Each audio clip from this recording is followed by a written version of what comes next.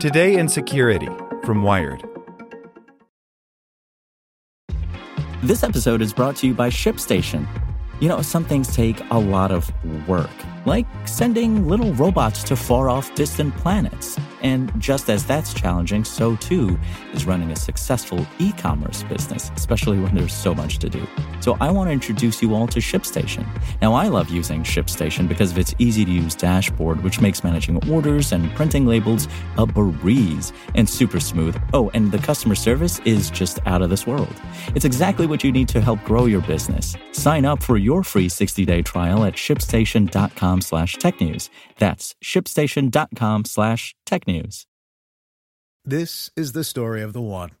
As a maintenance engineer, he hears things differently. To the untrained ear, everything on his shop floor might sound fine, but he can hear gears grinding or a belt slipping. So he steps in to fix the problem at hand before it gets out of hand. And he knows Grainger's got the right product he needs to get the job done, which is music to his ears. Call, click Grainger.com, or just stop by. Grainger, for the ones who get it done. Today in Security from Wired. China's digital yuan works just like cash, with added surveillance. Government officials are urging citizens to adopt the official digital currency in a bid to gain more control over the economy. By Jennifer Conrad. Visa has long paid to be the sole payments processor at the Olympic Games, but at the Winter Olympics in Beijing earlier this year, it had competition from the Chinese government. Visitors could, after scanning their passports, exchange foreign bills for ECNY, a new digital currency being rolled out by the country's central bank, the People's Bank of China. Visitors could splash their digital cash by using a card or mobile app to pay for things around the Olympic Village.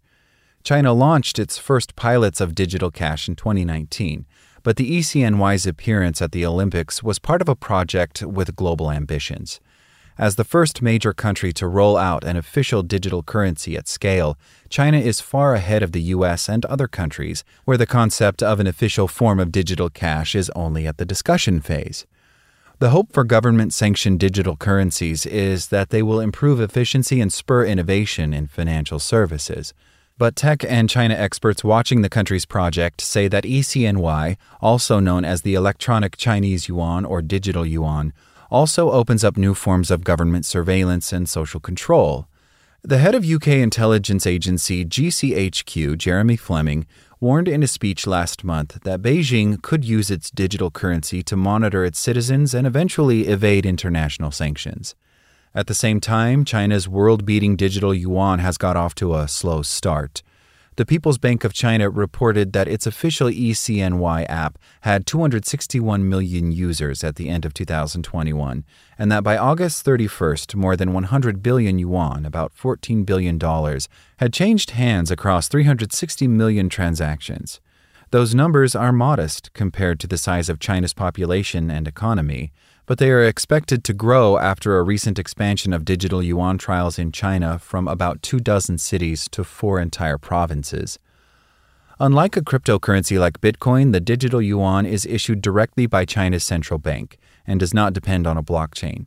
The currency has the same value as its analog equivalent, the yuan or RMB, and for consumers, the experience of using the digital yuan is not that different from any other mobile payment system or credit card. But on the back end, payments are not routed through a bank and can sometimes move without transaction fees, jumping from one e-wallet to another as easily as cash changes hands. Chinese citizens are being encouraged to adopt the digital yuan by both China's central government and local authorities. Over the summer, trials began in cities in Fujian, a province on the southern coast that is host to significant international trade. One foreign resident, who asked to remain unnamed to avoid drawing the attention of Chinese authorities, told Wired that signs saying digital yuan payments were accepted appeared in supermarkets and convenience stores in the provincial capital of Fujiao within days of the announcement, and soon rolled out to surrounding rural areas. Yet many locals didn't see the need for a new form of digital payment because they could already use mobile payment services offered by Alipay from an affiliate of online retailer Alibaba called Ant Financial and WeChat Pay from gaming and social giant Tencent. Other strategies aimed at promoting adoption include reimbursing civil servants' expenses in digital yuan or depositing small sums in new users' wallets to encourage them to try the currency. During the Xixi festival last year, sometimes called China's Valentine's Day, Chinese bank ICBC offered the first 20 couples to marry at a registry office in the city of Chengdu a card preloaded with 199 digital yuan, about $30.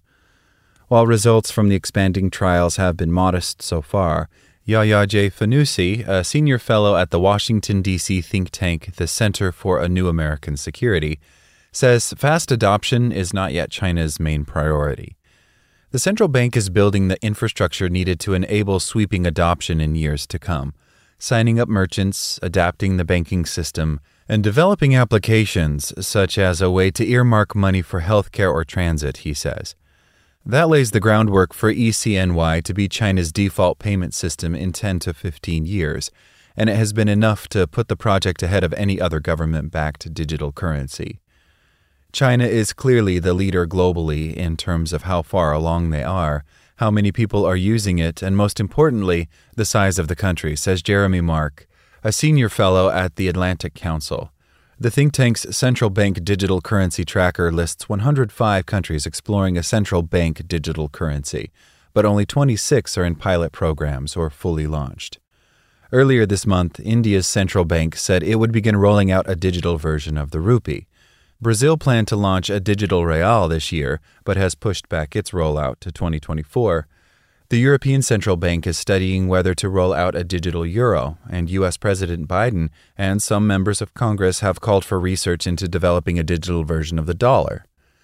China's project is motivated in part by its leadership's awareness of how the country has played catch-up in earlier technologies, from space exploration to the internet. President Xi Jinping regularly calls for China to take the lead in developing the digital economy. But Emily Jin, who researches the country's economy at the Center for a New American Security, says the project has political as well as economic motivations. Chinese policymakers are trying to not just create a technical infrastructure, but an institutional environment that makes this kind of currency that has social control implications more acceptable in the long run, she says. China is well positioned to jump ahead of the West in digital currency, in part because its banking system was until recently less developed than that of countries like the U.S. As smartphones took off, mobile payment systems rapidly drew in customers who, unlike those in richer nations, didn't own credit cards, says Martin Jorzempa, whose book The Cashless Revolution charts the rise of digital payments in China. By the mid-2010s, Chinese people in big cities had generally switched from using cash to using Alipay and WeChat Pay. By the end of 2021, about 64% of Chinese people were using mobile payment systems, according to a report by Daxia Consulting, with Alipay and WeChat Pay handling most payments. For city dwellers, the figure was 80%. One reason China's government is pushing the digital yuan is to try to gain more control of how citizens make payments. For years, big tech companies were able to operate almost like public utilities, creating and effectively regulating large parts of the financial industry. The companies also scooped up reams of citizens' data, which eventually led to public backlash and scrutiny from regulators. For now, users can transfer digital yuan into a WeChat Pay or Alipay account, but the government could eventually choose to edge those systems out of business. They look at the payment platforms as this massive part of the economy that is strictly speaking outside of their control, says Mark of the Atlantic Council. The digital yuan could in some ways be less invasive than a private network such as Tencent's because it won't combine payment information with a person's other digital traces, such as social networking data, but it also gives the government new visibility into people's lives. If somebody goes crosswise with the government, suddenly their e-wallets could disappear, or they can't even get in a taxi or go to a restaurant, Mark says. Foreign companies that run afoul of the government, say over comments seen as disputing the government line on Taiwan and Xinjiang, could suddenly find that they can no longer receive payments.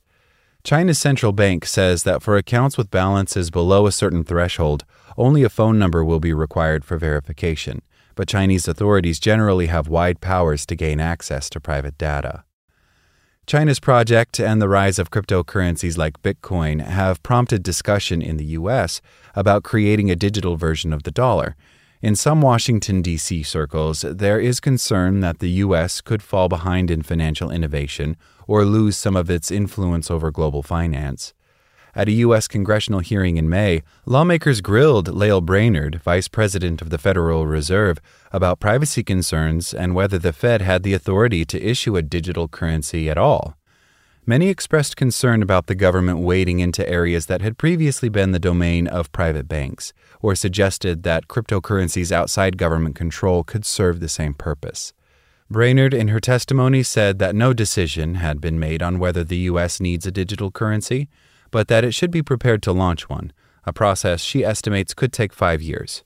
In a world where other major jurisdictions move to the issuance of their own digital currencies, it is important to think about whether the United States would continue to have the same kind of dominance, she said. Like what you learned? Subscribe everywhere you listen to podcasts and get more security news at wired.com/security. This is the story of the one. As head of maintenance at a concert hall, he knows the show must always go on. That's why he works behind the scenes, ensuring every light is working, the HVAC is humming, and his facility shines. With Grainger's supplies and solutions for every challenge he faces, plus 24/7 customer support, his venue never misses a beat. Call quickgrainger.com or just stop by. Grainger, for the ones who get it done.